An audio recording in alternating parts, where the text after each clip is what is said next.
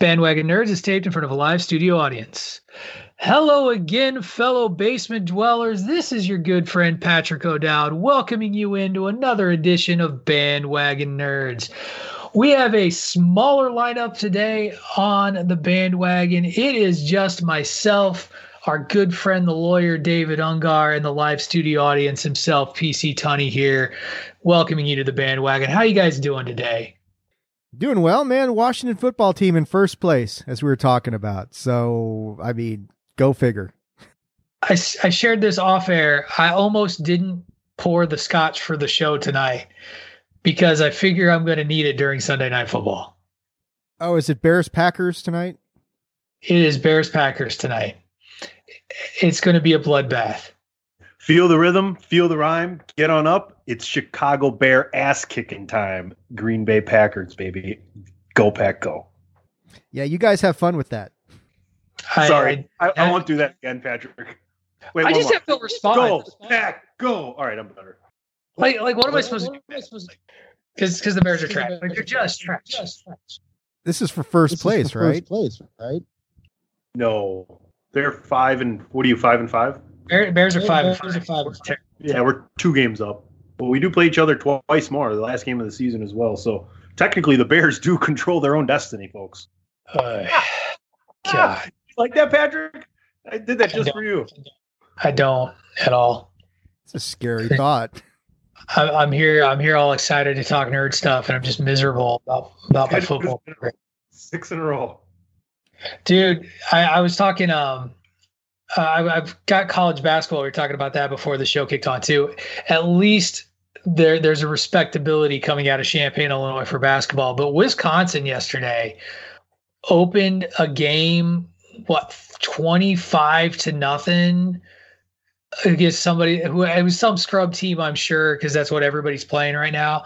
But it was like this obscene first half where like Wisconsin was up 25-0. I think it topped out at like 32-0 or something before their opponent scored. It was brutal to watch. And that's the joy of college basketball is the bye games are rough. Illinois beat their first 2 teams by a combined, like, I think 100 points or something like that. Like it was ridiculous. And then they barely beat Ohio on Friday. Did you? Big Ten is up. Big Ten's up. I'll just say this real quick. Big Ten's up in basketball. You got 4 teams in the top 12 out of the Big Ten between Iowa, Illinois, Wisconsin, and Michigan State. Not in that order. I just want to know, did you guys get a call from the Denver Broncos to play quarterback this weekend? Because, they're looking for somebody. In the words of Homer Simpson, the Denver Broncos. Yeah, that's a rough go. What is it? A wide receiver on the practice squad is their starting quarterback. Hinton? Yeah, I actually checked this morning before I went out and about for my day, and I was like, I wonder if that game is on in my area. It's not. I would love to watch that game. John Elway is going to play. Well, Von Miller tweeted Von Elway is ready, and it showed him a picture of throwing a football. Nice. I think there's probably some moron who picked him up for a fantasy football team, whoever their starting quarterback is today. Like I'm willing to bet money. In deeper leagues, maybe. True. All right. Well, this is not Three Man Weave. This is not any of our other sports podcasts. You are listening to Bandwagon Nerds, which is a part of the Chairshot Radio Network, the Chairshot Media Group, found at thechairshot.com. We are coming to you with a little bit more of a holiday flavor to the episode of the Bandwagon today, because Dave and I are going to help you fellow nerds with your holiday shopping for the other nerds in your life. Dave and I have scoured the interwebs. Well, at least I did. I don't know if Dave, did you scour or did you do like a 10-minute Google search? Scour? I don't know about scour, but I did. I've got some good holiday gift buying ideas for people. I'll just say this. I can chime in at the end because with my new shoot job, I'm very well versed in what holiday gifts are available for people. We don't need to get any further into my real life, but I'll just say that. Very nice. Very nice. At least you're employed again, Tunney. So that's good. Yeah, it's good and bad. It was so nice. I don't even want to tell you how many weeks, but it was fucking great. So before we get into that, before we get into our main topic, I was talking about this with Dave. The reason this really came up, December, January, and we talked about this last year too on the show. December, January is a tough news cycle for entertainment news. There's just not a lot that happens that goes on out there. And so I've been kicking around a couple of ideas for some projects for the holiday season, maybe bringing up a list show, but a different list show. And I want to get your guys' opinion on it, but I'll talk about that towards the end. I did want to I kept on it was such a light news day that I kept a topic we didn't get to last week on the rundown for this week, just so that we could cover it today. And it was another one of those articles that was about the person, less so than about the news and how it impacted the show that was going on there. We, of course, have got to talk about The Mandalorian, episode 13, chapter 13, big goings-ons there. My first true, mark out moment on the show in terms of a fan servicey thing, which I don't know if it will turn into its own show or if it was just a fan servicey thing, but it was the first time I went oh my gosh, loud enough that the wife came down and was like, "What are you talking about?" And so it was a really good episode. I enjoyed that. A little bit of Marvel news. A significant thing happens today in terms of MCU, and then we'll get to it with our holiday shopping guide. So without further ado, this episode of The Mandalorian, Dave, you described it how? You why don't you kick it off, because you really liked this episode. I think this was the best episode of the entire series. I think it was easily the most important episode of the entire series, and it's landscape altering as far as not just Mandalorian, but Star Wars moving forward. I think you can make a strong argument. They opened the box. Pandora's box really got opened in this episode. And I don't think it's hyperbole when I say this was the most important episode of the series. Dare say this was the most important moment in Star Wars, including the sequel trilogy that we've gotten, because that name drop that we're going to talk about is a major, somebody we mentioned during the Star Wars discussion we had a couple weeks ago, Patrick. His name got dropped. And we talked about, because we talked about a sequel series. We thought that was where it was going to go. Let's just get right to that. Sure. Why don't we just start? Let's talk about, so at the end of the, not at the end of the episode, it's kind of halfway through, right? Ahsoka Tano is in the midst of a battle. She's fighting. I can't remember the name of the woman that she was combating, but she's like, "Where's your master? Where's your master? Where's Grand Admiral Thrawn?" And for those of you who don't know, Grand Admiral Thrawn first got his introduction in a series of books. I can't remember what the series is actually called, but it was written by Timothy Zahn. Heir to the Empire. Heir to the Empire. And that's the trilogy, right? They call the whole trilogy the Heir to the Empire trilogy. Right. And everybody who's listened to this show and has heard my opinion about supplemental outside materials when it comes to the Star Wars universe knows that I generally have kind of a disdain for it.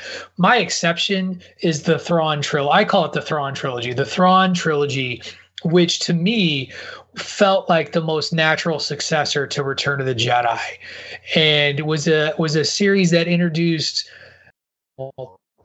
who tries to fill the void left by the death of the Empire or the Emperor, and continue to run the Imperial Army, and becomes the next threat that Luke Skywalker has to deal with. You also encounter, that's your first introduction to characters like Mara Jade, if I do recall correctly. Definitely. There's a clone Jedi floating around in there. It was a really good story. It also messed with the Force Ghost concept, because the first book, Luke is talking to Obi-Wan Kenobi, Force Ghost, and Obi-Wan Kenobi's like, "I have to go now," and the Force Ghosts go away. He doesn't talk to Force Ghosts after that in that trilogy. And so, but Thrawn was this just great villain that kind of got wiped away when a lot of this retconning started with the Star Wars universe. And it's the one thing that I was very disappointed didn't stick. So many things did stick, and this is the one thing I wanted to stick and didn't. So when I heard that name, I was like, whoa, they did that. Yeah, it was an audible in my house. My nephew and I are watching it, and we know who he is. Now, my wife and my niece, not so much, But when she says, "Where's your master?" Because I thought, you thought, okay, Moff Gideon's the master. That's what you're thinking, right? And then they swerve you and they say, "Where's Grand Admiral Thrawn?" And you're like, audibly, it was like, holy shit. Because that opens up so many possibilities as to where they might be going and who they might be introducing. And now, during the Star Wars episode, I speculated, were they going to try to tie this into the sequel trilogy? And the last episode nudged that in a direction of yes.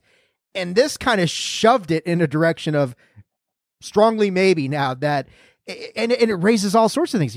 Does Luke get involved? And are they going in that direction? Well, we can talk about it more. I think we're going to get into it.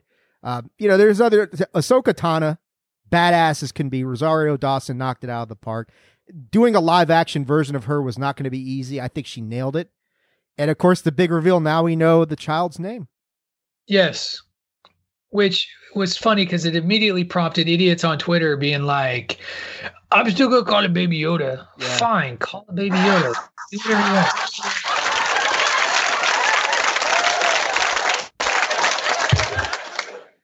The live studio audience agrees with me. Yeah, I'm calling him Grey Goose because it sounds better than his real name. Grey Goose. Who cares what his name is? Like, at the end of the day, I thought it was fine. It's a cute name. Like, there was no harm done there. Was there? None. No. Weren't you both just happy to know his name finally? Like, we don't have to just call him Baby Yoda, or he's not Yoda. We don't know do we even know the name of their race? No. That's what some other people were whining about that too. Well, I thought they were, we were going to get a reveal of the species, that sort of thing, which we didn't. Yeah. Honestly, I didn't really give a shit. I didn't give a shit whether or not we got Grogu's name or not. Like you guys said, this was an excellent episode. It tied in so many things. It opens up so many doors for the future. And it was just a badass episode. Honestly, like, think about the different sequences we had inside of this episode alone. So, we keep talking about, you talk about sequences and scenes. One of the things that I absolutely loved as we look at the Mandalorian as a space Western, the standoff that Mando has, like the old school, like high noon Mexican standoff between the two of them. By the way, that guy is Michael Biehn. I think is that how you pronounce his name? I'm not sure. One of the most unheralded character actors out there. He was the protagonist in the Terminator. Is that that's Carl, or what the hell? I don't remember. But he's John Connor's father, right? John Connor's father in the Terminator. He's Corporal. It's Kyle Reese, by the way. Kyle, thank you. Corporal Hicks from Aliens. Commander Anderson in The Rock, a nerd reviewed movie, The Rock. He's always like Johnny Ringo in Tombstone. That's probably one of my favorite roles of his ever. But he's always like that kind of cool gun-toting dude who dies. Like, that's his thing. And now that you mentioned, I got to give a shout out to my wife. She said the same thing, and we're like, no, I don't think that's the same guy. But apparently it is the same guy. Michael Biehn? Biehn or Bean or Bane, I don't know. His voice is really, really distinctive. Like, it's like that soft, kind of gravelly little voice. But yeah, I loved seeing him, and I was like, oh, that's so great. And then he died, and I was like, oh, he's already done. Because that's what he does. So he was Sean Bean before Sean Bean did Sean Bean stuff. Like, that's Michael Biehn. Like, that's what's so great about this. And we got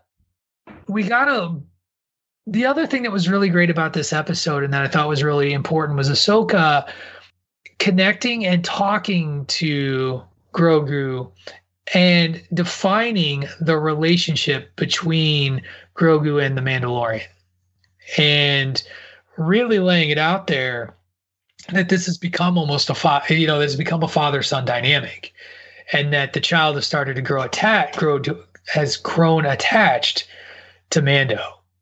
Yeah. They're communicating telepathically through the Force. Right. And like you're saying, there's a much stronger bond between Mando and Grogu than, you suspected it, but now it's been confirmed by a Jedi. Right. And she refuses to train him because of that attachment. And that's, now the big thing. Like, the adventure took a new step. now he has to get to another place to see if someone will train him.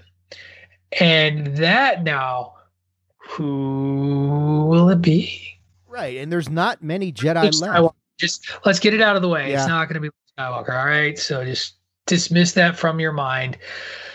How many others are out there? I mean, who knows? What about that kid from Rebels? I don't even know his name. Oh, Ezra? Could it be him? I don't even know. I never the show. Like, I just don't know. They seem to work so hard to put in so many ties to these animated series. Just trying to look for where other Jedis exist. We actually don't know who truly survived Order 66. Right. We know the child did, because apparently he was around back then. And he was taken from the temple on Coruscant. Right. So, which, by the way, one of my favorite tweets, and I shared this in the chat, when we talk about continuity problems that exist in Star Wars, Ben Kenobi, the Emperor has already won. You are our only hope. Luke, Yoda spoke of another. Ben, oh yeah, he must have been Ahsoka Tano, a fully trained warrior badass who's alive just off screen. She's got two lightsabers. Luke, yeah, that is badass. Ben, you only have one and you lost it. Like that is one of the things that I struggle with, is that this is exciting, but it does create some serious continuity issues out of the original trilogy now, because it's well established that not only does Obi-Wan Kenobi know who Ahsoka is, like they traveled together, like they did shit together. Like, is it just that we're supposed to assume that she's presumed dead?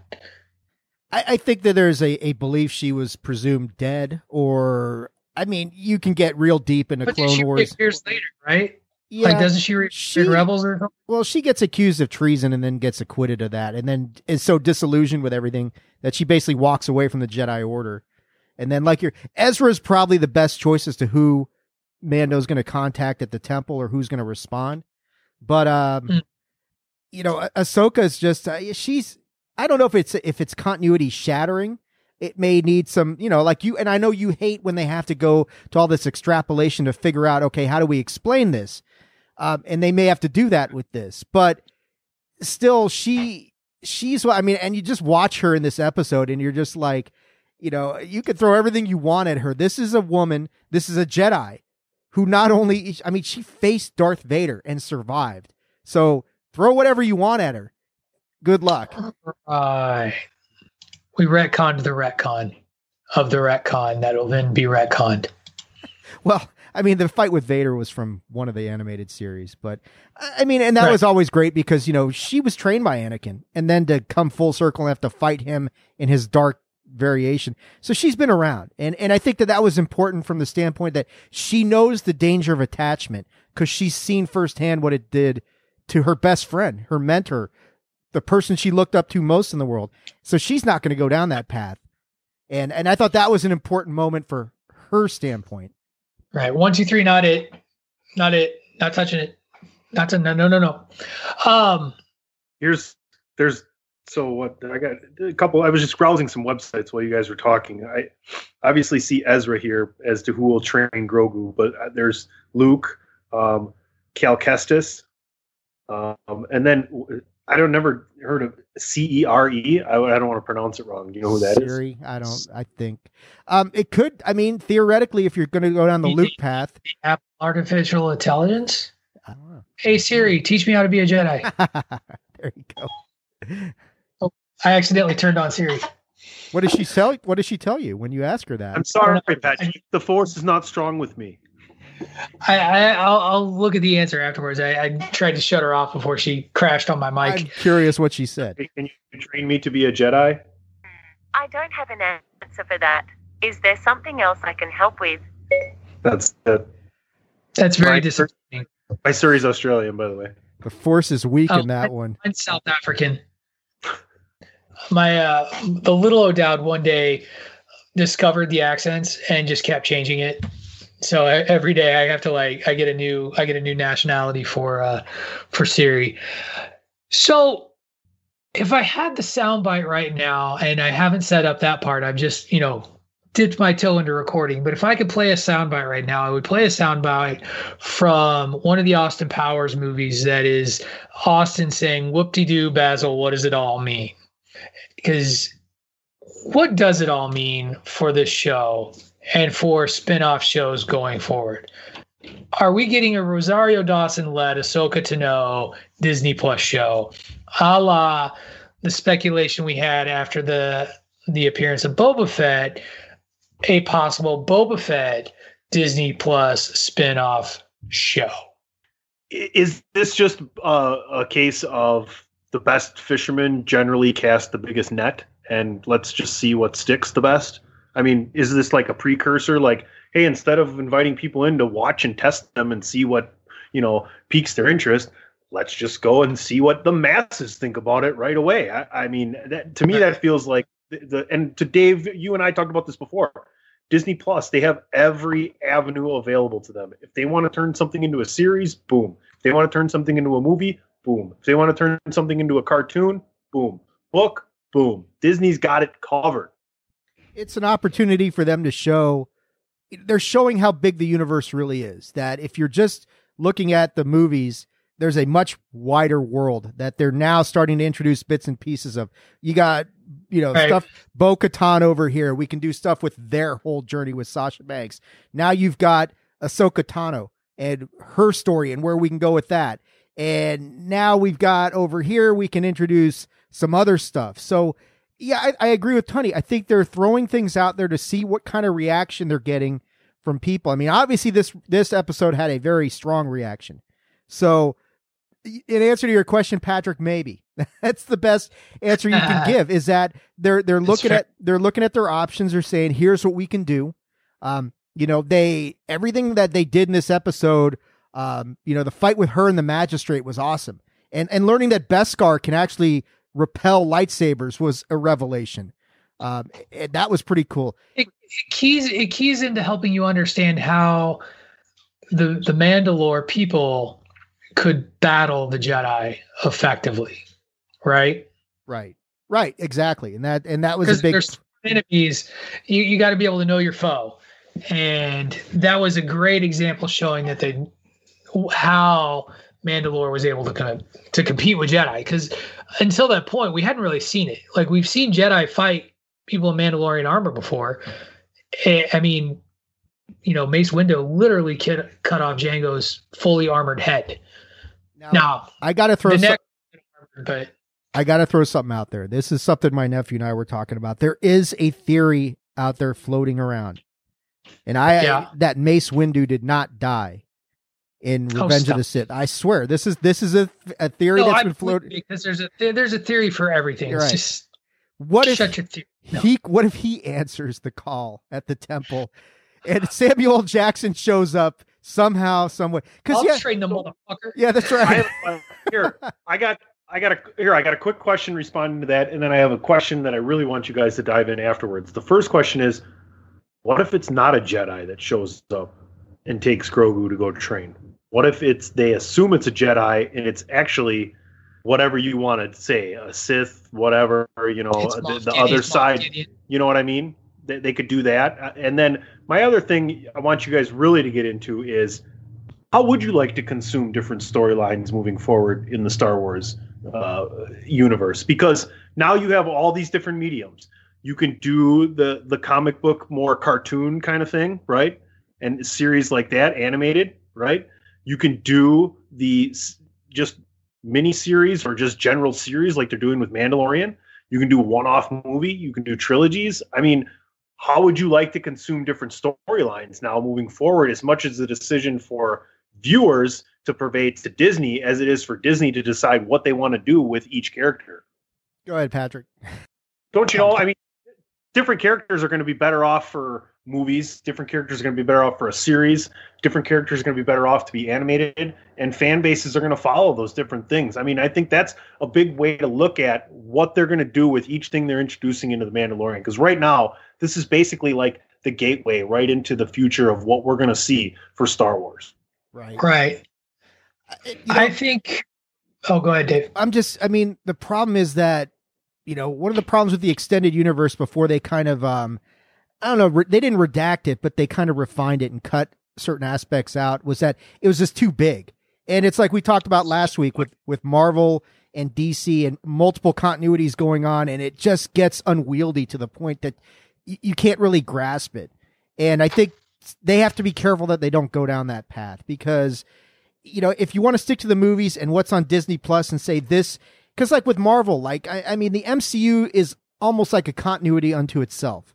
That's somewhat, it's related to the comics, but it is a separate story because like Infinity War wasn't really what happened with Infinity Gauntlet. Thanos' overratedness notwithstanding. Sorry, Patrick, I was giving you a shout out there. To see you back on my side, yeah. Could they be creating their own cornerstone as to pervade the story they're trying to sell forward? Like, hey, this is the Mandalorian part of Star Wars, and this is our cornerstone, and this is what we're doing as Disney moving forward. I think that's a huge thing to do that. Right, and I think they could be doing different story arcs that kind of interact with the main storyline at certain junction points. And that's fine. That maybe that's what they're going to do. It's just, okay, we've got the Mandalorian story arc here that kind of ties in with the sequel trilogy in little places, but not fully over, it's not going to be like subsumed by it, that sort of thing. So I feel like what's come out of the series, out of the Mandalorian series, personally, I think the stories that they've told, at least two of them, I feel like lend themselves to other series. Like, I feel like if they were to pursue a Boba Fett sort of thing, that would be a Boba Fett series. And then the other one with, I always forget her name. What's the Mandalorian we met with Sasha Banks? Oh, Bo-Katan. Bo-Katan. I think Bo-Katan is those two I see as being potential for another series. I see the story of Ahsoka possibly being something that could be turned into a very successful film franchise, especially with the strength of Rosario Dawson behind it as a character and just sort of her own offshoot and tale. The other side of the coin is true though too. Like I could see that being told as a story, but I think of the three, that one's the one that most lends itself to be its own individual sort of set of movies. But we don't know. And I think that Disney Plus, like you alluded to, Tony, like Disney Plus has every avenue open in front of it. And it really can take advantage of that. And they are going to take advantage of it. They're going to build it. They're going to grow it as they see fit. And you find the right showrunner, you can have a great series. I mean, Jon Favreau has proven that. You find the right producer, and you can do a great film franchise. Kevin Feige has shown that. So the possibilities really are endless. I don't think that any of these three characters that we've talked about so far that Disney and Star Wars are done with by any stretch of the imagination. And this is coming from a guy who does not care about Boba Fett, does not like Boba Fett, but he is out of the box, as you said, out of the Pandora's box, and is out there. Like, people are going to want to know what's going to happen to him, and somebody's going to want to tell that story. Bandwagon Nerds, episode 40, title, Boba Fett is overrated. That was a Patrick O'Dowd special right there. It was he is overrated. Was it number 40? Was that the one where we did that? It was number 40, yeah. Excellent. He's totally overrated. So it's fairly recent, sort of. I'm gonna have to have like a Patrick O'Dowd's like overrated Hall of Fame now. I've got Boba Fett, I've got Thanos, all of the Star Wars movies. Christmas Vacation. Just kidding. That was designed to rile some folks. I love Christmas Vacation. Don't quote me on that one. You're gonna wake up with your face sewn to the carpet next time. Maybe. Okay, so we're down to we got 3 episodes left. Yeah, 3 more. This ends with him reaching the destination, putting the baby on, putting Grogu on the little pedestal thing, and the Jedi walking up and scene. You know that, right? Or Tuddy's theory could come, or Grand Admiral Thrawn shows up, takes a child, and says, "See ya." I think it's more Moff Gideon shows up.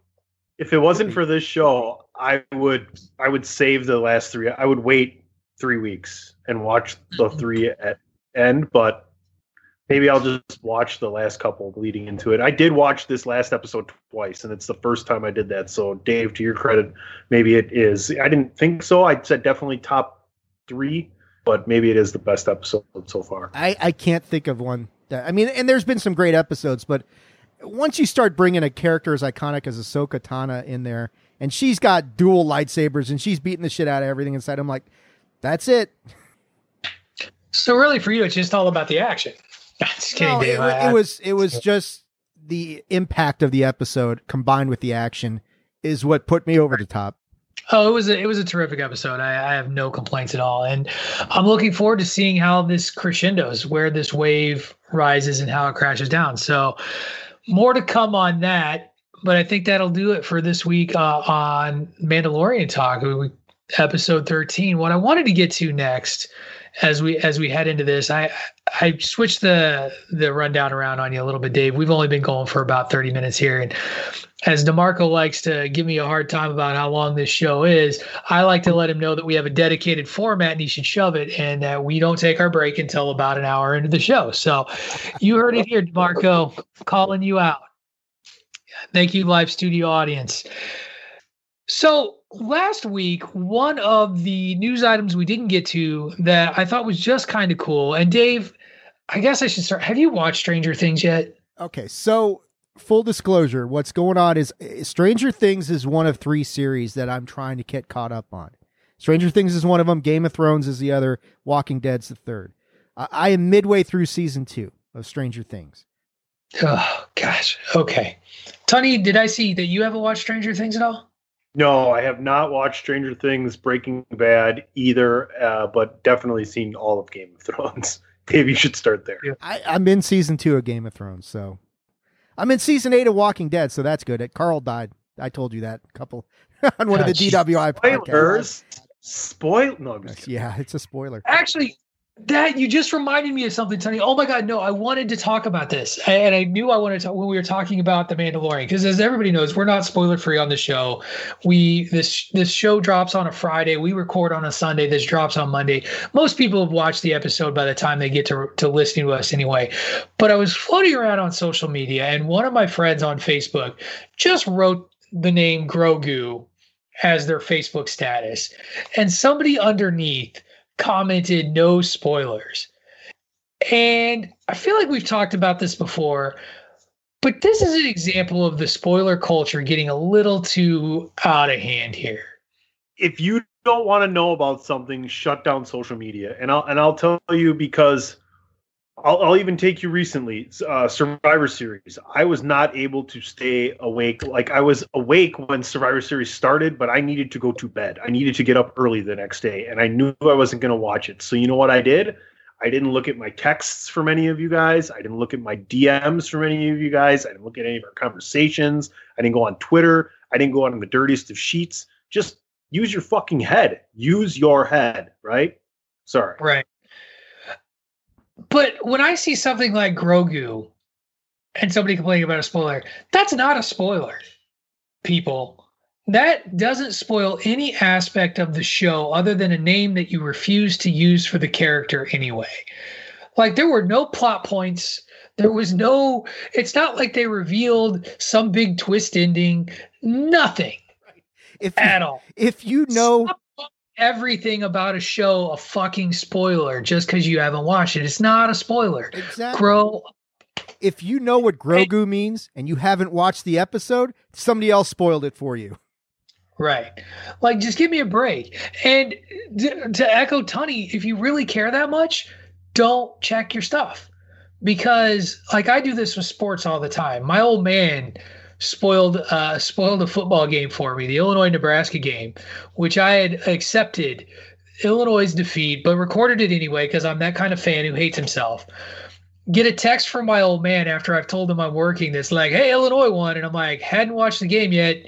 Now, in fairness to Rick O'Dowd, I had not told him I was recording the game. So he just assumed I was watching it. And so it's not unfair to Dad, but it was like spoilers, man. But I wasn't checking my stuff. Like, I got a message from him. I was like, oh, is he dead?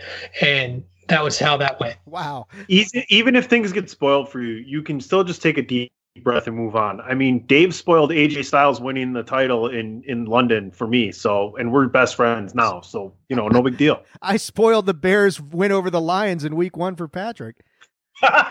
And it's true, you did. Actually, you want to know my favorite? I'm proud of this, and Greg really was pissed at me about it. When they announced The Rock officially as hosting WrestleMania on Raw, I completely went to we're on the same time zone and fucking like did like the excited like, oh my God, it's The Rock, it's official, blah, blah, blah to Greg in this text. And he was like, you son of a bitch, I haven't watched anything yet. It's 3 hours from now. So that one, I felt bad, but not really. So, but point here is, everyone, if finding out something as innocuous as a detail like that is truly going to ruin your enjoyment of a show, did you really enjoy the show?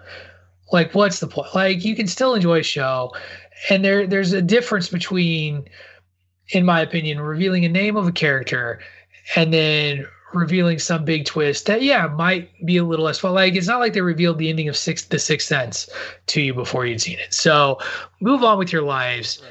I mean, now I'm going to go talking about Stranger Things. If they posted, just one last thing, if they posted Grand Admiral Thrawn, okay, that would be a different story. Right. That I actually think is, yeah, absolutely a bigger deal. But Stranger Things, a couple weeks ago, they made an announcement, a casting announcement, that they are adding horror movie icon Robert Englund to the cast, which I have no idea. There's undisclosed role. Nobody knows what he's doing. Nobody has any sort of idea about what. They just know that he's been cast. Let me just say, I am so excited to see this guy in a sci-fi horror-esque 1980s knockoff television show like Stranger Things. I can't wait to see what they're going to do with him, because low-key one of my favorite horror movie actors of all time. You're about to lose control, and I think I like it. Hell yeah. What I've seen of Stranger Things, I absolutely love. So I'll say that. So I'm, where the story is now, it's obviously quite dark, but it's awesome. And to add him as an element, I haven't heard anything. I mean, I've got bits and pieces of season 3. I know somebody's in Russia. I know the Russians are involved, and that's all fine. So I don't know, but yeah, I mean, adding Robert Englund to a show that's already, it's young adult-ish with some darker tones to it for sure. But count me in. Take my money again. And let's talk about Robert Englund real quick, because everybody knows him as Freddy Krueger, but he was such a great actor, and he had more range, but Freddy Krueger just sort of took over everything for him. If you want to see just a sharp contrast to the Freddy Krueger character, check out the work he did as an alien in the 1980s TV miniseries V, starring Mark Singer, about an alien invasion. He plays like this gentle, friendly alien. Yeah, you know what I'm talking about. You remember that show? My Lord. I own that show on DVD. I loved it. Lizard baby, man. The girl gives birth to a lizard child. It's awesome. I had not thought about that show until you mentioned it right now in years, but that was a major thing back in the day. It was a huge miniseries event, and it spun off in its own show. It didn't last very long. It only lasted like a season, but it had a lot of like World War II Nazi regime, not so thinly veiled anti-communism messaging. It was just, at the time, I was all in on it. It does not age well at all. You go back and watch it now, and you're like, ooh, yeesh. But it had the Beastmaster in there, so it's got to be all right. It had the Beastmaster himself, Mark Singer. But yeah, Robert Englund, I hope he gets to do something between like this sort of cold, calculating scientist with a little bit of that maniacal Freddy Krueger over the topness, because I think that'll be a hell of a show and a lot of fun. And Dave, get caught up, man. I would love for you to get caught up so that we could do Stranger Things episode reviews in real time. That's a good show to catch. I figure I got till 2027, right? So we should be okay. Yeah, and between that and movies getting dropped left and right, just we know that our Christmas holiday is going to be taken up by watching and reviewing Wonder Woman 1984, right? You know this, right? That is gladly.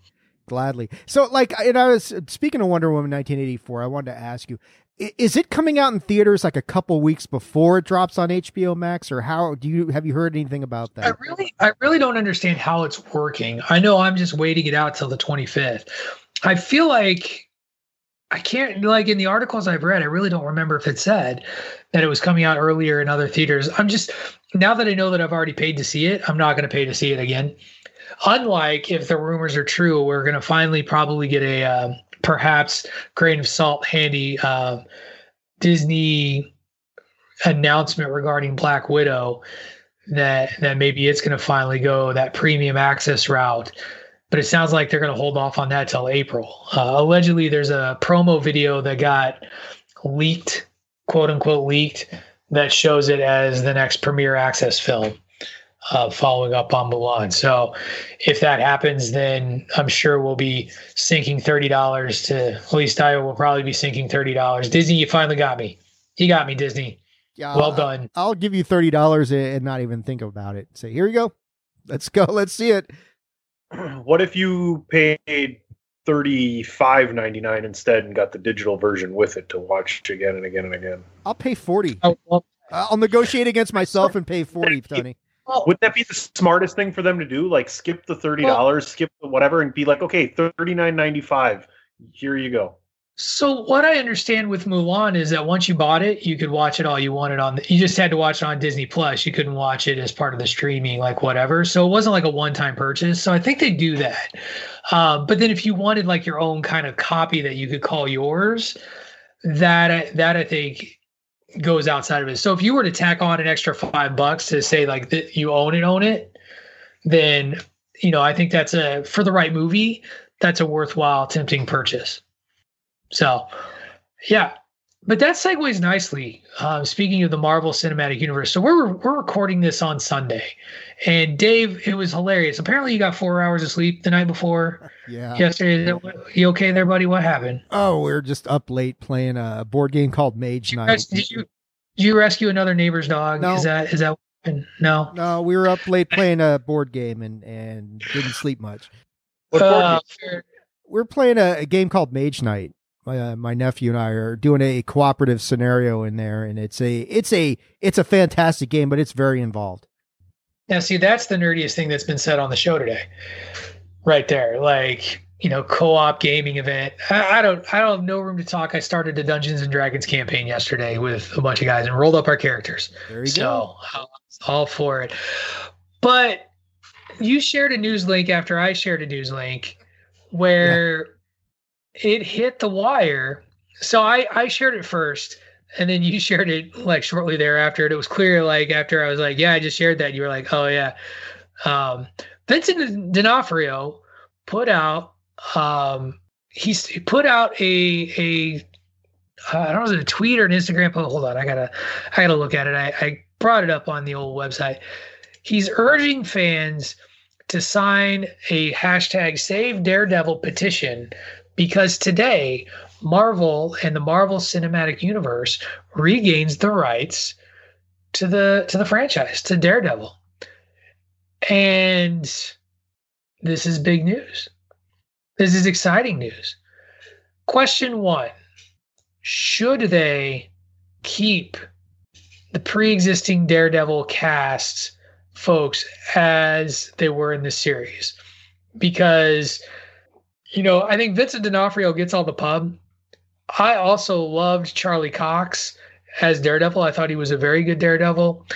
And I can't remember the guy's name, but the guy who played Foggy Nelson was also really good too. He was the kid from the Mighty Ducks. He was Fulton Reed from Mighty Ducks. And what's her name from True Blood was also in it. I could live with or without her, but D'Onofrio, in my opinion, nailed Kingpin. And, the reason he's supporting the petition, I joked about this, the reason he's supporting the petition is because he wants to keep his role in that casting job and is excited at the prospect, and I want him to stay. But what about the rest of the cast? Would you be down with most of the rest of the cast returning and reprising their roles if they wanted to come back? Yeah. They all did a really very good job. D'Onofrio is a star, but I agree with you. I mean, and I didn't watch all of Daredevil, but I watched enough of it to say, why not? I mean, are you telling me that these guys can put together a successful Netflix series, but they can't be in like a movie or something like that? I would keep the casting the same. Deborah Ann Wool, that was her name. And Eldon Henson, who was the guy who played Foggy. But I loved Foggy. I loved Henson in his role as Foggy. Foggy Nelson was like the center of that series. Like he's the moral compass, and I love when you have that. Like Charlie Cox and his role as Daredevil, and people always make comps with characters like Batman. Daredevil, to me, outside of the tech, he's to me the dark, gritty Batman of the Marvel world, and would be a great street level hero to add to the MCU. Yeah, I agree. I agree. So where does he fit? That's a tough one. I mean, where do you put Daredevil in the MCU? Because it's not. They're getting the rights to Daredevil. They're getting the rights to Punisher. Presumably, they're getting the rights to Elektra. So there's three very street level characters, and in the case of Elektra, hero/villain, more anti-hero at times. Yeah, I don't know where you put those in there. I know the petition is to bring back the series for a 4th season. I don't see them doing that. No matter how good this, because that was such a good 3rd season. It was, and it's not. It's not to decry how great the series was. It just doesn't seem like something Disney would do. To just let's do it. Let's pick up where Netflix left off. I don't see them doing that because there was just so much if I remember that season correctly, it was just a lot of unresolved stuff at the end of that season. Like it just didn't quite feel complete. And I think that's what I hear fans kind of wanting is some sort of resolution. To Tony's point, maybe it's a movie that you resolve Daredevil with a movie and kind of wrap it that way.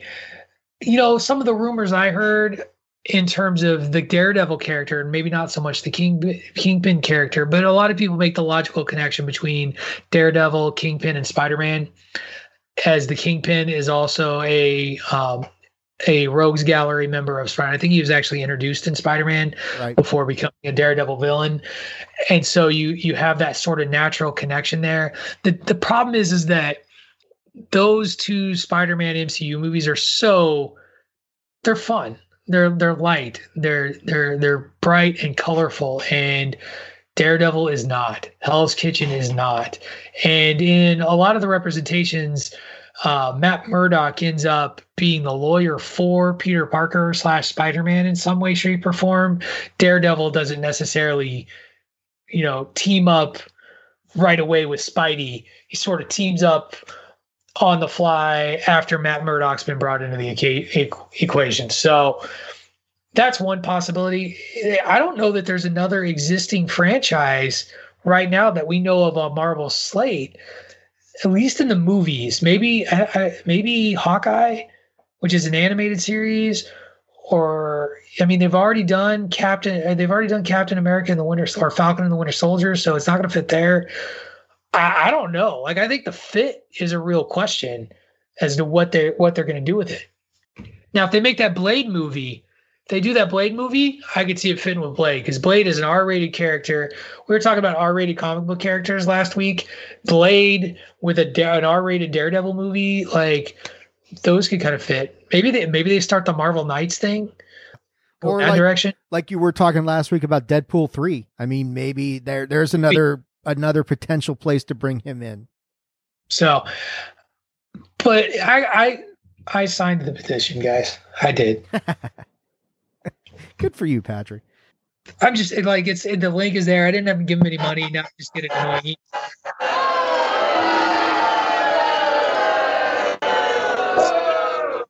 Why is the studio audience booing that decision? That is tough crowd. Wow, not a bunch of Daredevil fans out there. Well, that's fun. That's right. I love Daredevil. But if the ideal place, I think, to bring him in, Patrick, you mentioned Spider-Man. Spider-Man 3 has the potential to bring him in, because if you remember where Far From Home ended with the disclosure of who Spider-Man was, and he's going to need a lawyer. He's going to need a lawyer. That's right. He's going to need a lawyer to get out of this mess. Yeah, I think that's the only one that makes the most logical sense, and it's a movie that hasn't started filming yet, so there's the potential there. Who knows? We don't, but it's still an exciting thing to think about, and it's just nice to kind of put a bow on this, to just slowly but surely, even if it's under that Disney umbrella, which I don't love, Marvel getting its film properties back And this is just another one. You add that to the X-Men, you add that to the Fantastic Four. We're getting closer and closer to a fully realized, quote unquote, true Marvel Cinematic Universe. And that's a great thing. And can only add to what they can do going forward. Because I think there's an audience there. I don't think it's a big audience, but I think there's an audience there. But I mean, it just opens up, like we're talking with The Mandalorian and how everything opened up. You now have options as to where you want to go. And you can tell, like, you know, you've heard me bemoan the Age of Ultron and how it wasn't the real story because they didn't have the rights to everybody. And now the more of these characters that you have, you can tell these bigger stories. You know, if you want to tell Daredevil Born Again and touch on edgy shit like that they otherwise might shy away from, you know, now you can tell Deadpool stories. There's so many things that they can integrate with this that, you know, and Marvel, after everything that happened with Infinity War and Endgame, very cosmic oriented and that sort of thing. Maybe they do want to get back to the street level in a more grounded approach before they start amping things back up into this massive scale. And Daredevil, Punisher, they're perfect characters for that. Do we know when they get Luke Cage back? Oh, I do. No. Because here's what's funny is so many people are clamoring for resolution to Daredevil. I hated that Luke Cage got canceled after its second season. Because the end of that second season, I was all in, just totally in on how that season wrapped up. And then the rug got pulled out on that one. I felt Iron Fist finally found its footing, and then it got the rug pulled out from underneath. It is one of the problems I have with Netflix series is that it seems like the leash is very short with some series, and they just, like, when Netflix thinks it's done, it's done. And I'm sure that's based on... What's the easiest choice you can make? Window instead of middle seat? Picking a vendor who sends a great gift basket? Outsourcing business tasks you hate? What about selling with Shopify? Whether you're selling a little or a lot, Shopify helps you do your thing, however you cha-ching. Shopify is the global commerce platform that helps you sell at every stage of your business. From the launch your online shop stage to the first real-life store stage, all the way to the did we just hit 1 million orders stage. Shopify's there to help you grow. Whether you're selling scented soap or offering outdoor outfits, Shopify helps you sell. Wherever and whatever you're selling, Shopify's got you covered. Sign up for a $1 per month trial period at shopify.com/try. Go to shopify.com/try now to grow your business, no matter what stage you're in. Shopify.com/try. You know, how often they're watched and rewatched and all that stuff. People who analyze data far better than I do. But yes, let's get the MCU whole. Let's get everybody there, and then let's get some street level stuff going because there's some really good stories there, some great characters there. But that's going to bring it into our first half of the show, fellas. We're going to take a quick little commercial break. Before we do that, before we go to our commercial break, I do want to remind everybody that if you like what we're doing here on thechairshot.com, if you're a big supporter of the Chairshot Media Group, head on over to prowrestlingtees.com/thechairshot and support us by buying a shirt. We have all kinds of shirts that support the various podcasts and shows and sayings that we have here, including a Bandwagon Nerds shirt, including the other show that I love to listen to every Friday. It usually is when I get around to listen to it, A Winner Is You. There's shirts like #Save Tag Team Wrestling. There's shirts for just the chairshotmedia.com. There's #journalism, Jesus Did the Job, all of those great things. Spend $19.99 and get it a regular style, or spend a few dollars more and get it soft style, the style of the queen of soft style, Miranda Morales. But yeah, buy a shirt, support us, support what we do. Thank you for supporting us. Remember, that is prowrestlingtees.com/thechairshot. Now, when we come back, Dave and I are going to add to your holiday shopping potential with your Nerd Holiday Shopping Guide. You're listening to Bandwagon Nerds on the Chairshot Radio Network, found at thechairshot.com. Promotional consideration paid for by the following. Why should you visit thechairshot.com? Thechairshot.com is your home for hard-hitting reviews, news, opinion, and analysis with attitude. Why? Because you're smarter than the average fan. Thechairshot.com. Always use your head. This is your boy Kenny Killer telling you to make sure you check out thechairshot.com, bringing you breaking news, interviews, podcasts galore, everything pro wrestling. Make sure you check it out, thechairshot.com. Thechairshot.com. Always use your head. All right, welcome back. Dave, I told you we're going to talk some holiday shopping and kind of help you fellow nerds find the gift for the other nerds in your life, or just put on your wish list to give to that someone to say like, hey, I'd really like this. But I want to tell you where this all started and what brought this idea up. One, I told you, like, it's such a slow news cycle right now in the world of entertainment and a lot of what we follow. People just aren't putting films out. The winter months, December and January in particular, things get kind of weak is a nice way of describing it, just not great. And so I was sitting around on IO9 like I tend to do, and I saw this article that kind of set me off because it was a toy watchdog group says Hasbro's Star Wars Darksaber toy is too dangerous because it's a plastic sword.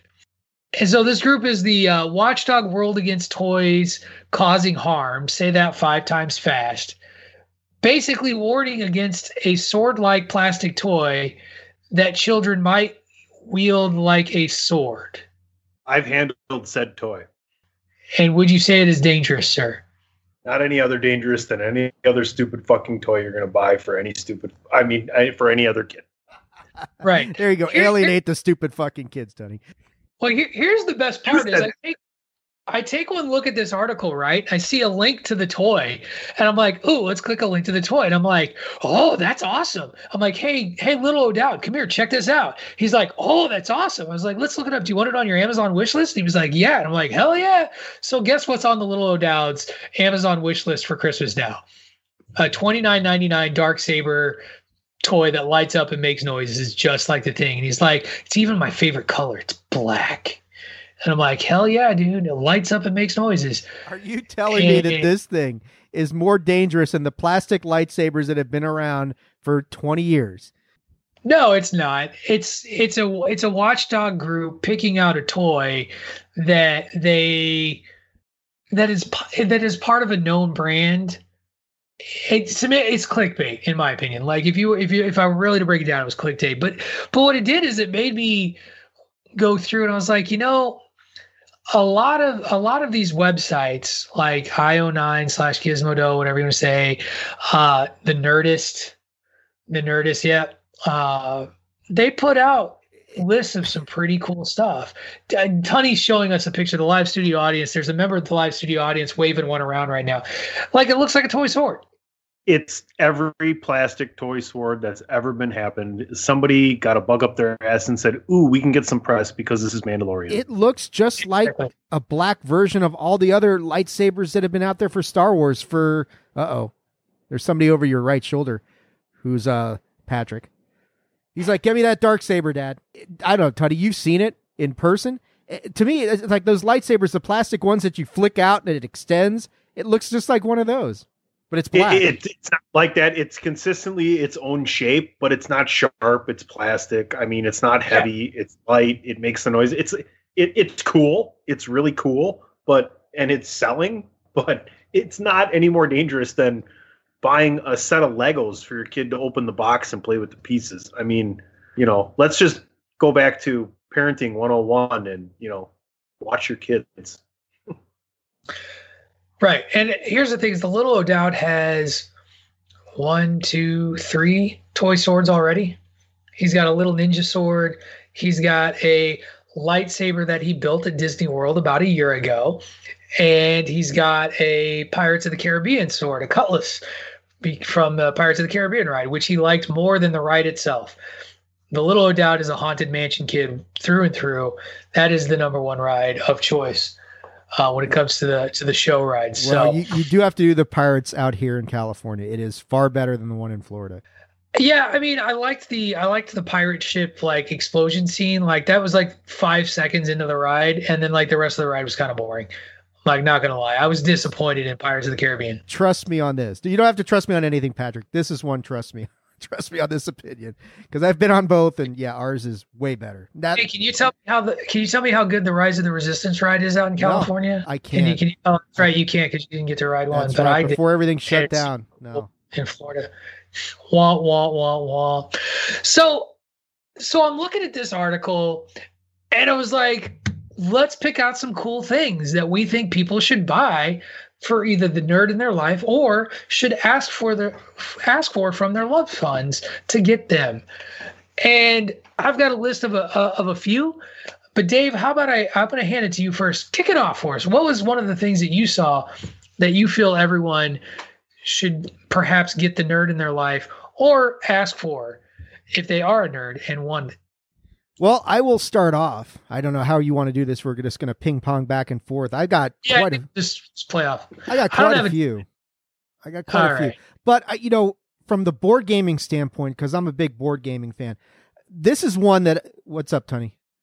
Oh, he's just listening. So here's one on Amazon right now. You can get Gloomhaven for $111. Now, Gloomhaven is the #1 ranked board game on Board Game Geek.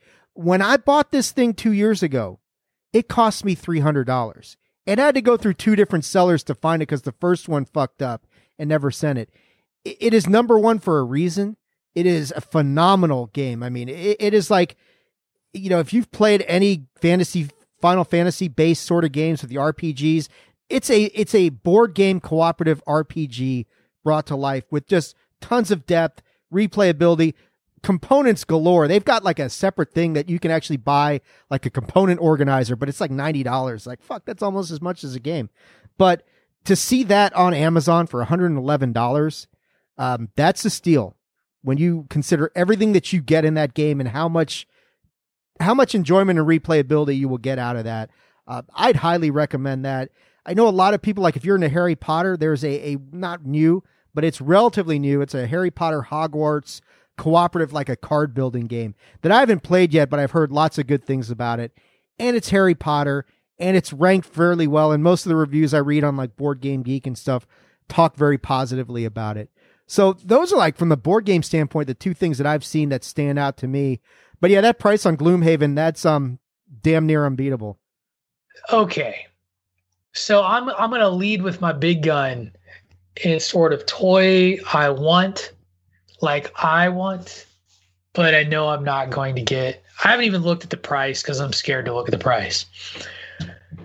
But while the Avengers campus at Disneyland Resort isn't opening anytime soon because we're all stuck here, they are releasing this thing that was revealed at the D23 Expo last year, and it is your very own Spider Bot, a Spider-Man robot drone that can crawl backward, forward, crouch, spin, has laser eyes, can attack opponent spider bots if you know something, and even blast off their shields.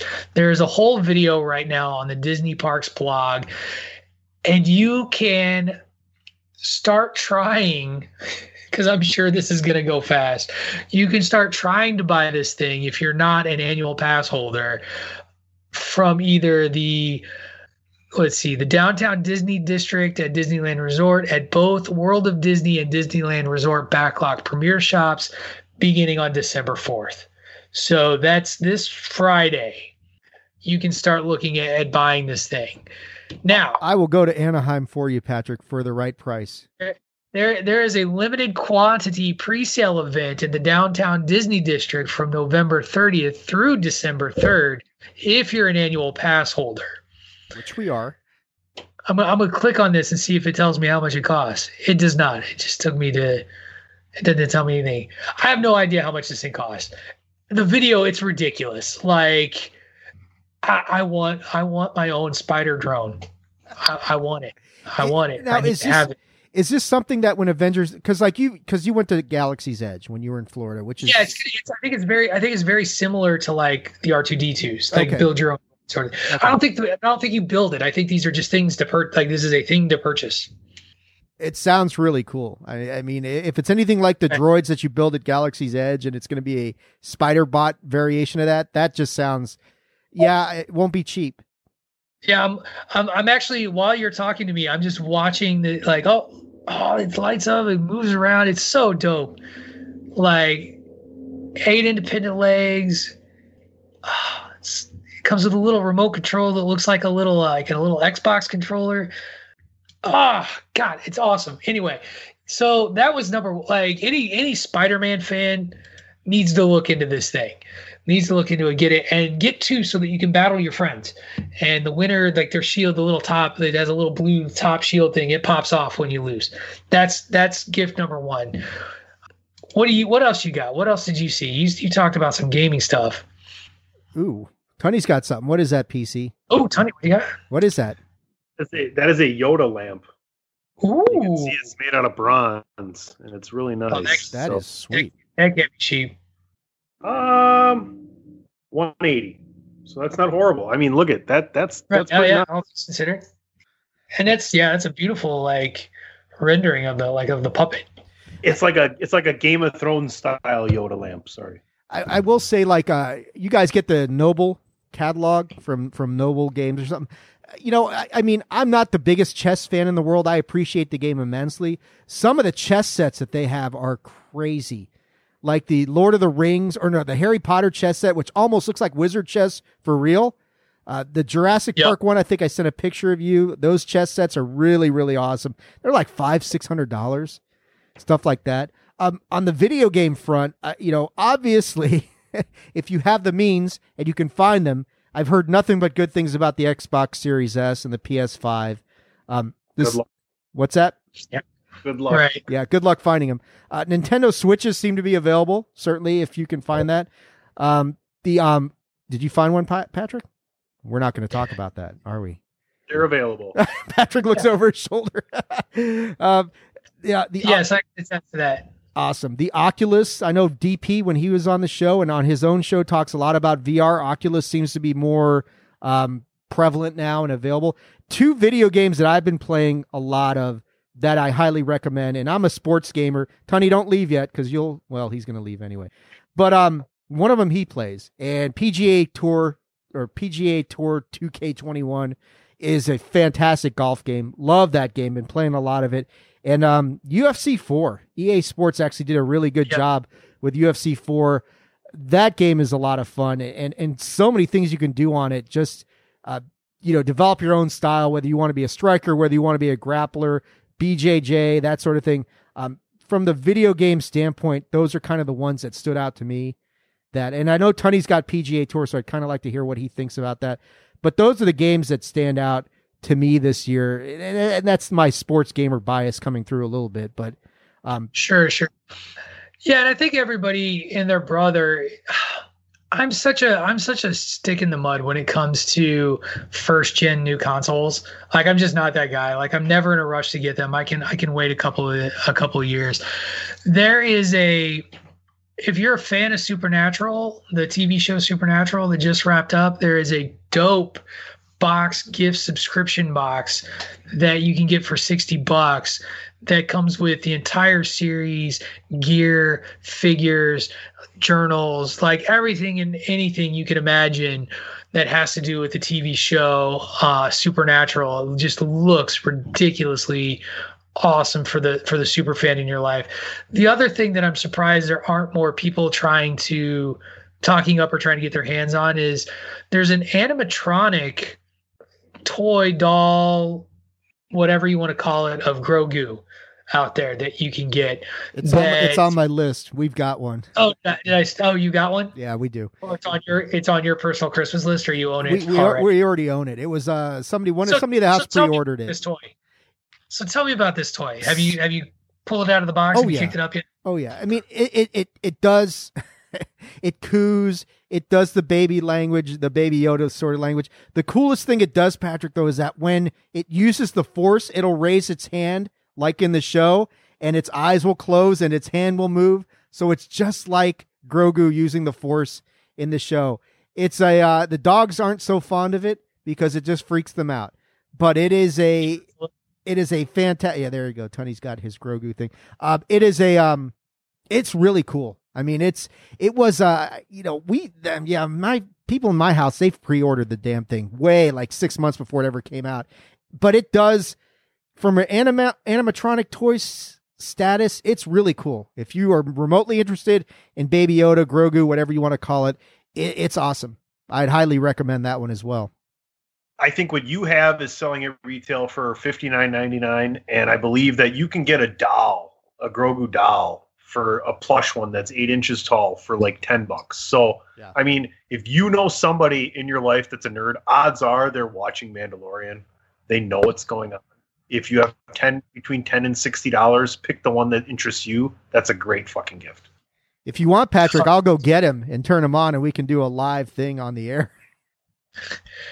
I mean, Tony apparently wants that. I'm sure that'll make for great radio. I thought you were about to offer to go back to the Disney store for me and get the spider bot that I so desperately need to have in my house. Like, I thought you were leaving now to get in line, because you might need to. If it's anything like the line to get onto the shoot, I forgot the name of the Rise of the Resistance ride. You'll need to get in line today for the pre-order. Just saying. I'm leaving right now. I'll catch you guys later, man. That'll do it for this week's edition of Bandwagon Nerds. As Dave is going to go pick up a spider bot for me. Tony, I had recommended PGA Tour 2K21 a few minutes ago. What are your thoughts on that game? PGA, it's excellent. You got to find your settings in there, but if you're a fan of golf and video games, it's one of the best games so far, considering you can change the way you use the analog stick to swing, and you can change its forgiveness. So if you're really good, you can up it. You do have to go in and change the AI for the computer players, because it does get ridiculous at different levels. Speaking of games, and you brought one up before as far as board games go, one that's really selling, and it might have been around for a while and people might know about it, but I know that it's just flying off the shelves right now, I believe it's pronounced Catan. Oh. Settlers of Catan? Yeah. They dropped the Settlers of part, and now it's just called Catan. It's just called same game though. But you can do the 5 to 6 player expansion. There are so many different ways to play the game too. They different expansion packs, sea settlers, pirates, cities and knights, traders and barbarians. So I've had experience with people that are in their early teens to their, I'll assume 50s, 60s that wanted to play this game. So I would imagine it's done very, very well. It is a board game, but I guess the board is random each time you play. So it does change up a little bit. Dave, I see you perking up there. If I may, Catan is the game that really it's the father of modern board gaming. It was the game that they actually put out there that really revolutionized the industry. I love the game. Don't get me wrong. I love the game. It's probably at this point a little overrated just because it's so out there, and it is the game you use for people who come up to you and they say, "What's that?" It's overrated like Thanos. Maybe not that overrated, but no, it's what you use. Like when people who you meet think that board gaming is all about Monopoly or like the game of life or something like that. Catan is what you bring out to introduce them to a whole new, bigger world of board gaming, because it's a very basic Euro style game that has it's got competitive levels. There's a little bit of cooperation brought in because there's the trading element. It's not too competitive that it's that whole gotcha sort of thing. It is a fantastic game. From a strategy standpoint, it's certainly not on the level of like Mage Knight, like I was talking about earlier. It's nowhere close to that. I mean, not even in the same galaxy. But it's got enough strategy that it differentiates it from a game like Monopoly, which is almost all luck-driven. So would you say maybe it's having a little bit of a resurgence now, and it could be something that you could introduce yourself into a higher level of board gaming?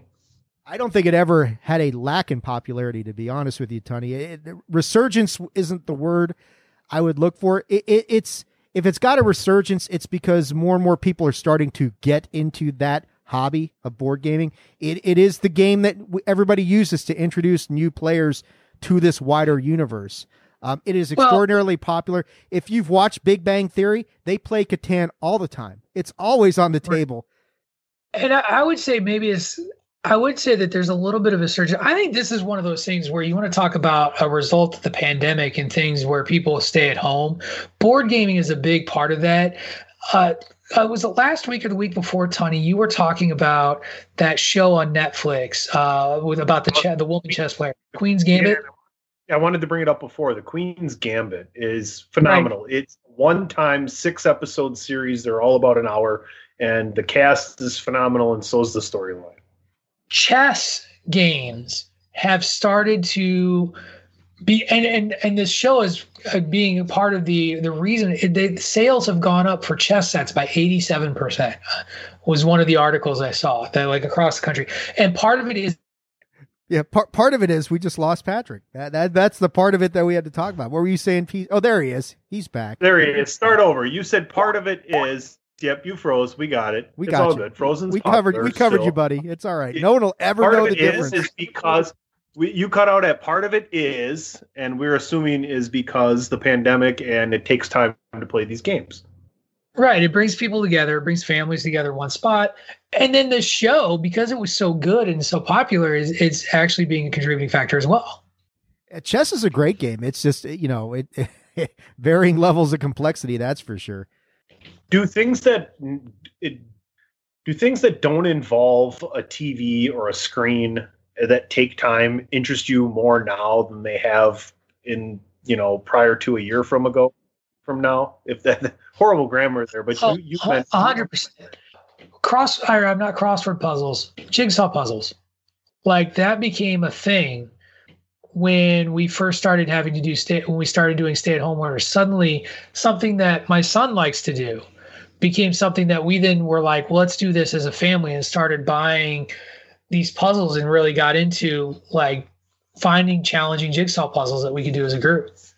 So how about a great gift for the nerd in your life, since this is Bandwagon Nerds and we're talking about gifts, is you can be discreet.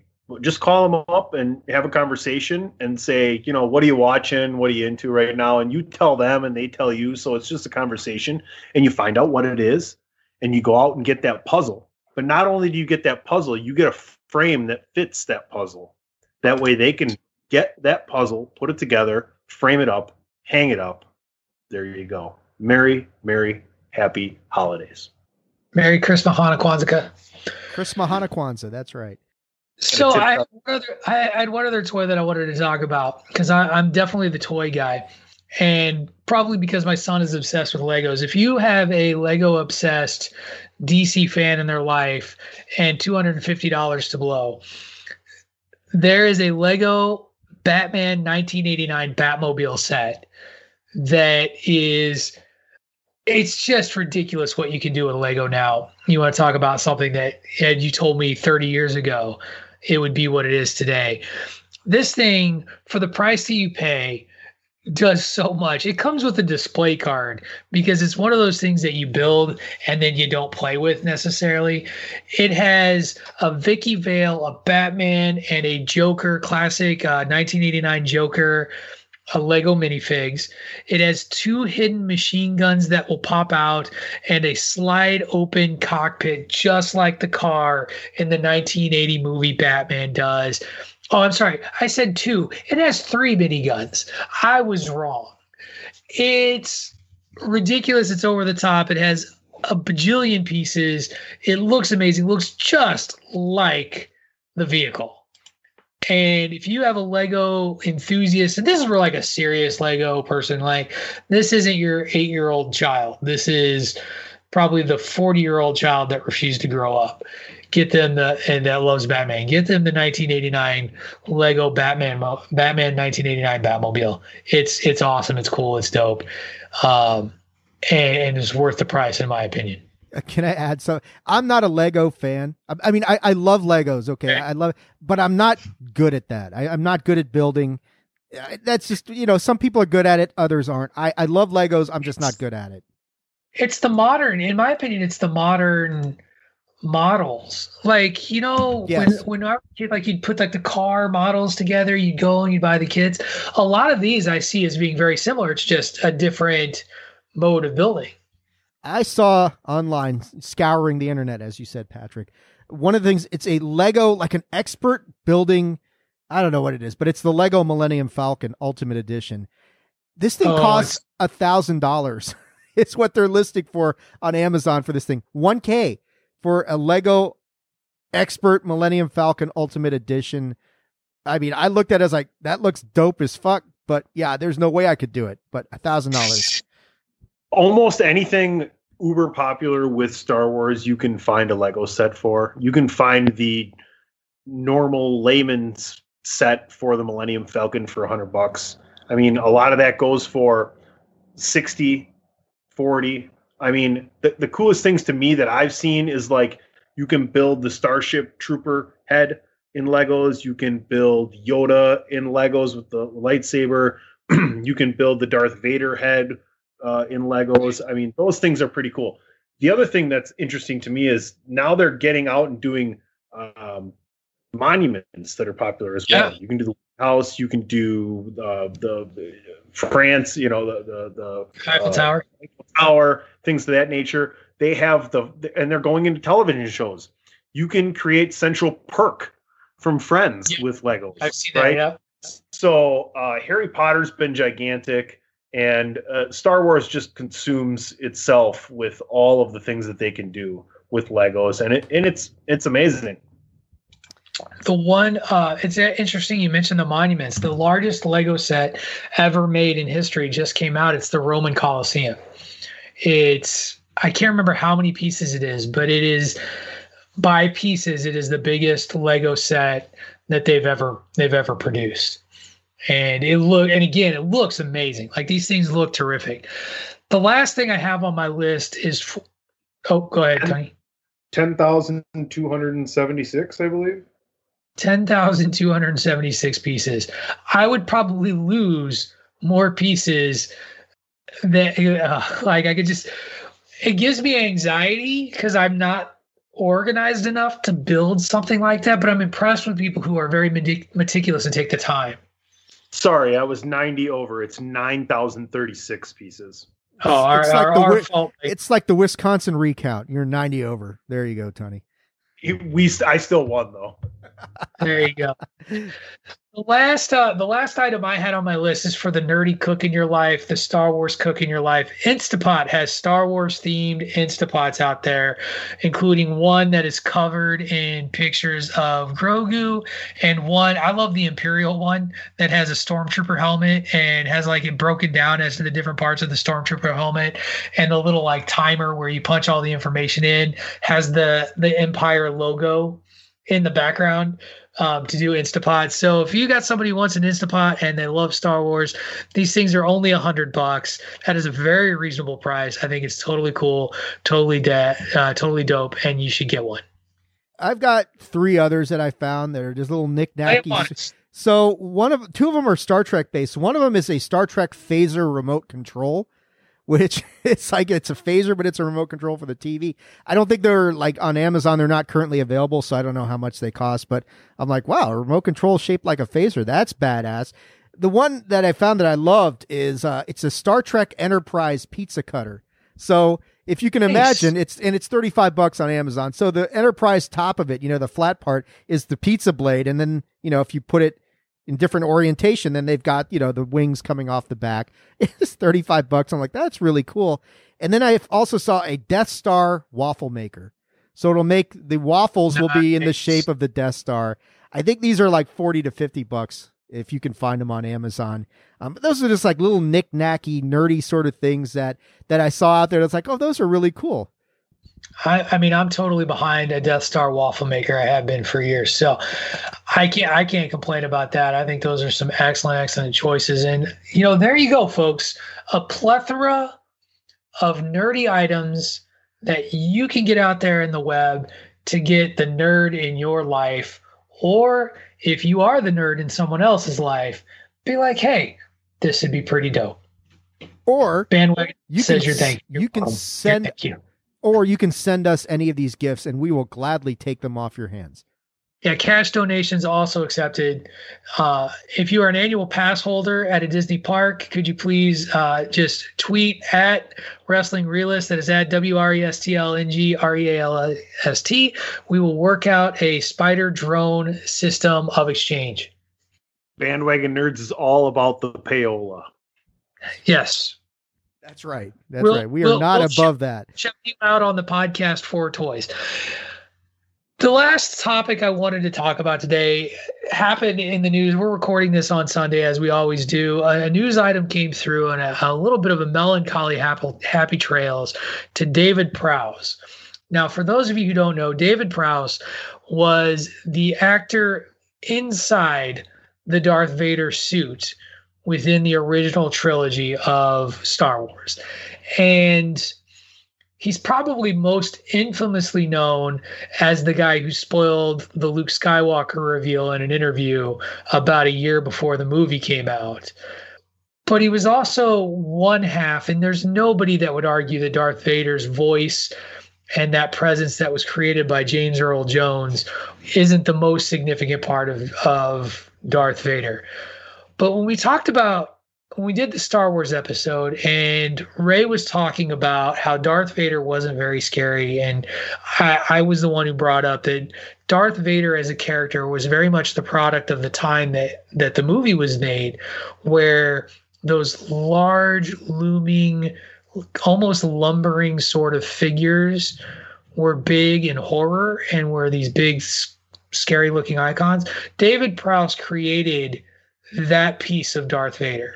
His presence on the screen as he was a bodybuilder. He was a tall bodybuilder who he was heads and tails above everyone outside of Peter Mayhew when it came to the Star Wars characters.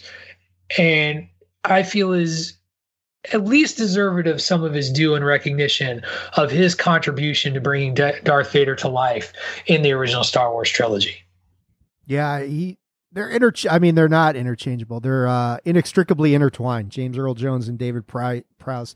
You can't really have one without the other. But yeah, I mean, without the towering stature of Vader in that outfit, combined with that voice, I mean, we're probably not really talking about Star Wars right now. He was the perfect fit at the perfect time, and I think I didn't realize he was 85 until today when found out he was gone.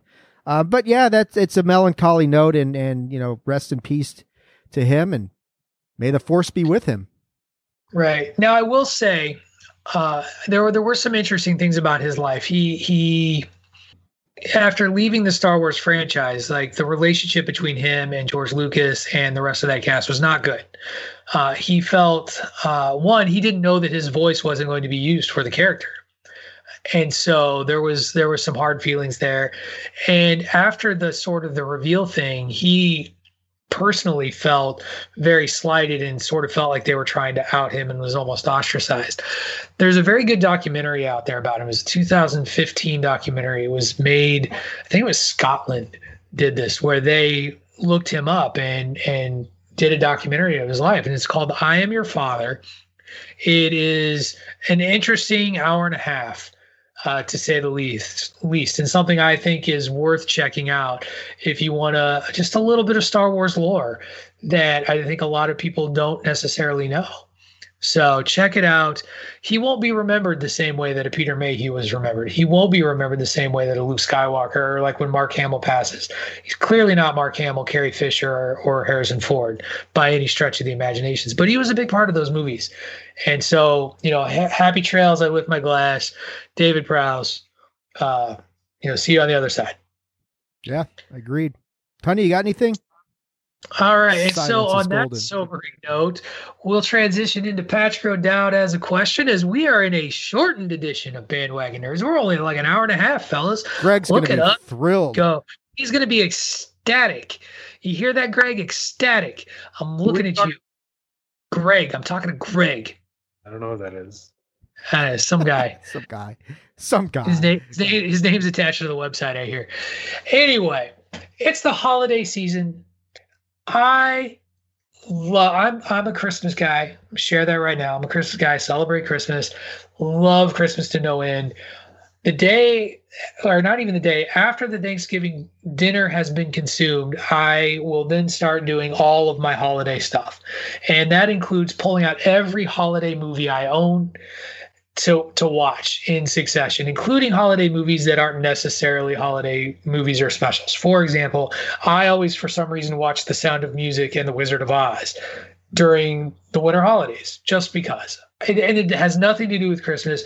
They're just movies I watch and connect with Christmas because that's when we always watched them.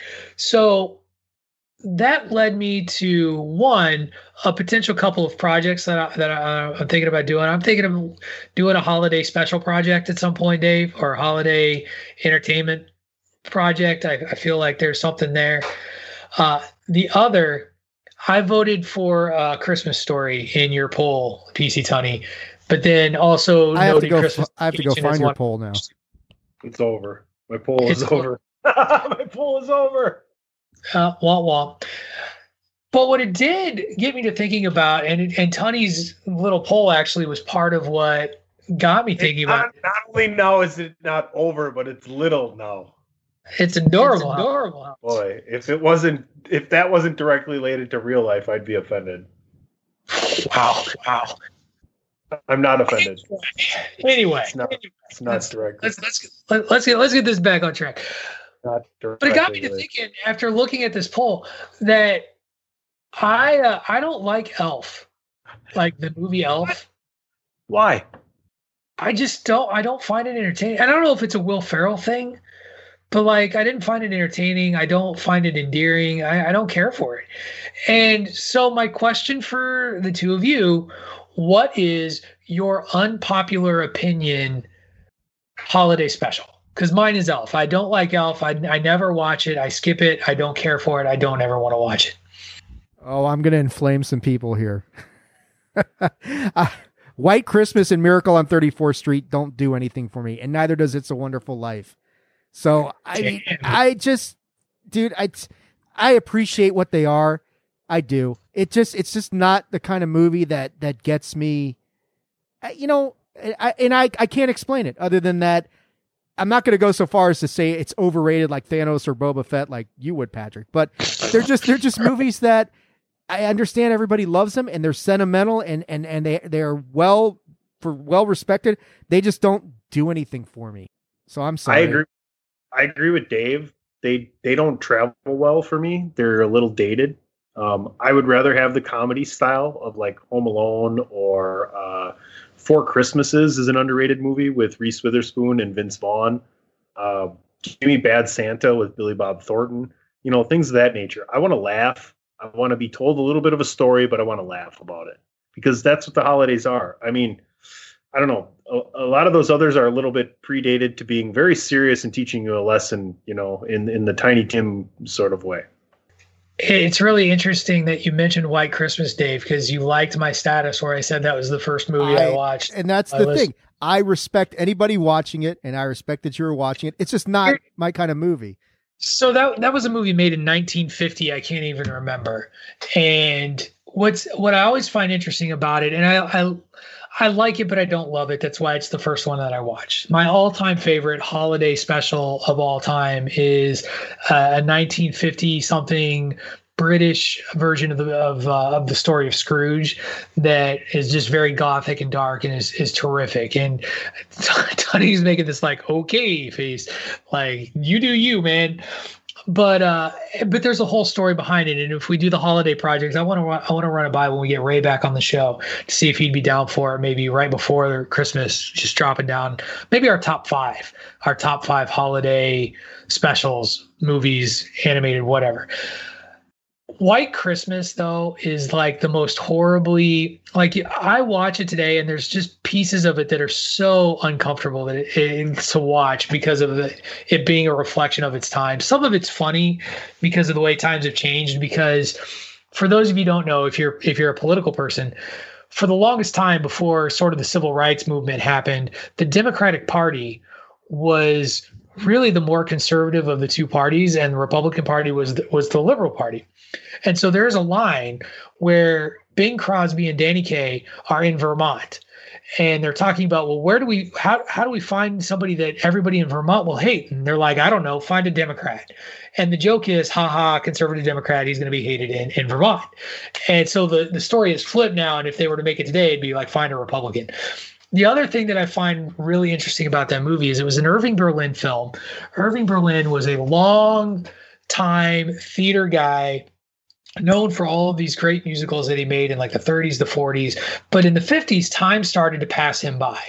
And it is evidenced in two of the musical numbers in White Christmas. One where he has Bing Crosby singing with Rosemary Clooney, that's George Clooney's mom, about missing minstrel shows. And you're just like, oh, that's not good. Like nowadays, you're like, oh, that's yikes. The other thing that is in this is that he wrote a bitter, angry critique of the theater and its changing of dance and choreography, and has this whole number where they mock like avant-garde dance. And it's just clearly like this old man get off my lawn sort of moment that is hilarious. What I think is really interesting is that without White Christmas, some other iconic scenes that we've seen throughout time wouldn't exist today. For example, the Madonna video, the Material Girl song where she's in the pink dress and surrounded by men in tuxedos, that's ripped straight out of White Christmas. It's also, I'm going to forget. Oh, Marilyn Monroe also ripped it earlier in Diamonds Are a Girl's Best Friend. And so it's interesting. That movie had some influence and some role. The song White Christmas actually wasn't even written for that movie. It was written previously in an earlier Irving Berlin film called Holiday Inn, which is another one of my favorites that I watched from the 40s. So that's more than you ever wanted to know about White Christmas, and probably more than you ever wanted to know about Irving Berlin. But my mom is a big reason why I watch a lot of those movies and still do to this day and enjoy them. And yeah, I love them. Yeah, I mean, I don't know. I don't have anything to add because like I said, White Christmas just is, I mean, I respect it. I respect the hell out of it. I totally understand why people don't get into it. Like people today, like you watch that movie, you're not going to like it. Like you're just not. Let's put it this way. A lot of the movies people watch around the holidays have a lot to do with the movies they would watch growing up and things of that nature, or with family as they got older, because it's a time when you get together and in the background something is on, or you go back with your intermediate family and the day is over and you put on a movie or things of that nature. So it's special holidays in a family way, however your family is. Right. I remember it used to be an event like around the house, like Rudolph the Red-Nosed Reindeer would play on CBS, and we would plan to watch that shit. Santa Claus. Like we'd sit around, yep. Santa Claus is coming to town. Frosty. Santa Claus. Yep. All those. Mine's not specifically a Christmas tradition, but one specifically that comes back to me is doing something with my aunt.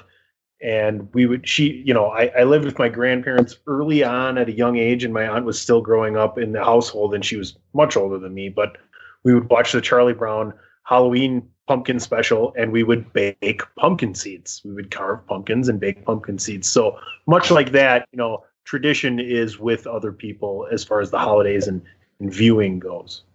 Right. So, yeah, thanks for that, guys. I appreciate that. And we'll be talking more holiday stuff as we get closer. I just think that's kind of apropos. Like I said, we're going to talk it over. Maybe there will be a top 5, not a top 10. I don't know if we need to dedicate a top 10 to holiday specials, holiday movies, however, top 3, Tony said.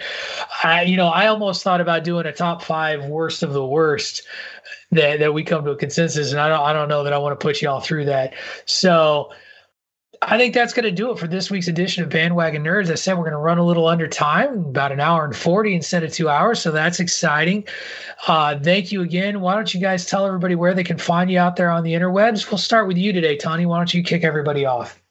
Find me at PC Tony. Check out thechairshot.com. There's something for everybody. Sports, entertainment, and sports entertainment. David Ungar. So I figure I got at least a 20-minute post-credit spot that I can do on this episode to get us to 2 hours. Oh, Jesus Christ. See you later. You with your Lord of the Rings ending to Chairshot.com. Always use your head. No, you can find me on Twitter at AttitudeAg, that is at AttitudeAGG, and on Facebook.com/Attitude of Aggression.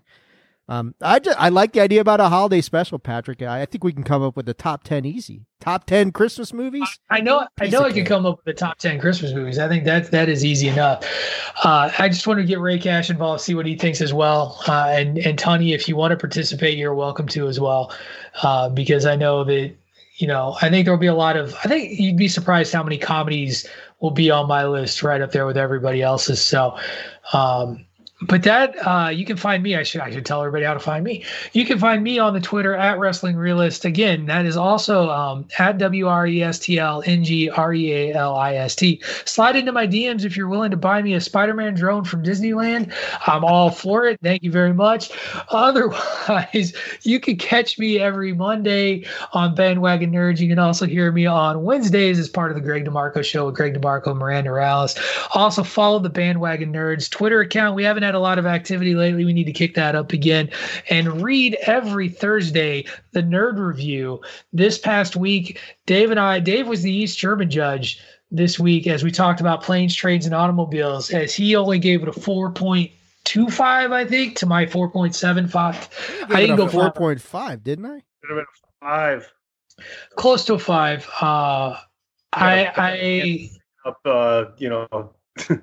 What? I messed up the line. I just know that I put this in the review. I got to tell you, there's a lot of quotable stuff, but when Steve Martin curses out the rental car lady and just keeps saying, I walked through fucking this to get to fucking that, to get to, I want my fucking car. She's like, let me see your rental agreement. He's like, I threw it away.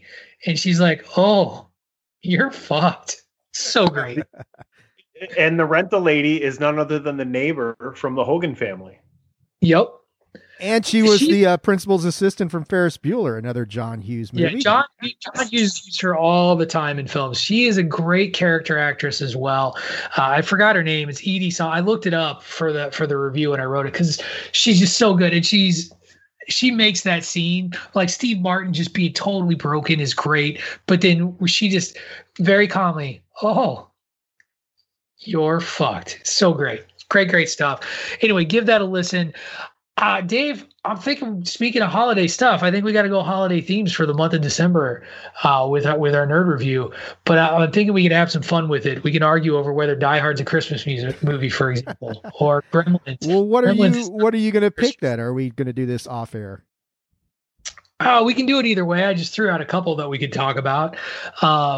But yeah, just tune into it. We'll let you all know. Greg always makes me tell everybody on the DeMarco Show as well before it drops. But that, I think, is going to do it for Bandwagon Nerds. Thank you again, everyone, for listening. Check out ProWrestlingTees.com/The Chair Shot. Help support the Chair Shot Radio Network. This has been an edition of Bandwagon Nerds. Get yourself out of the basement now. Get some sun. Get that holiday shopping early. We gave you a list. You make sure to check it twice and get something special for that nerd in your life. This has been Bandwagon Nerds. Make sure you slide up.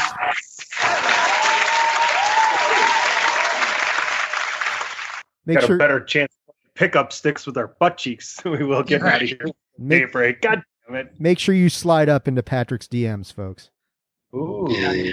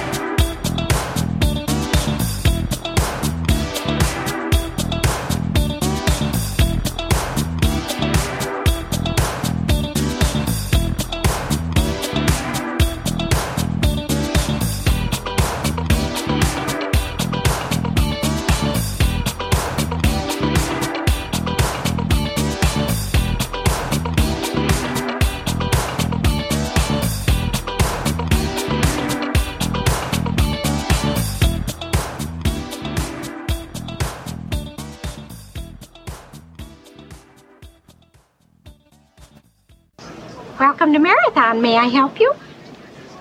Yes.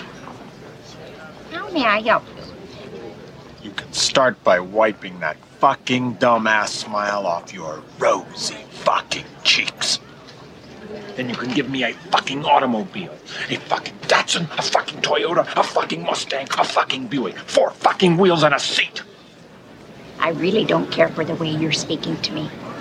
And I really don't care for the way your company left me in the middle of fucking nowhere with fucking keys to a fucking car that isn't fucking there.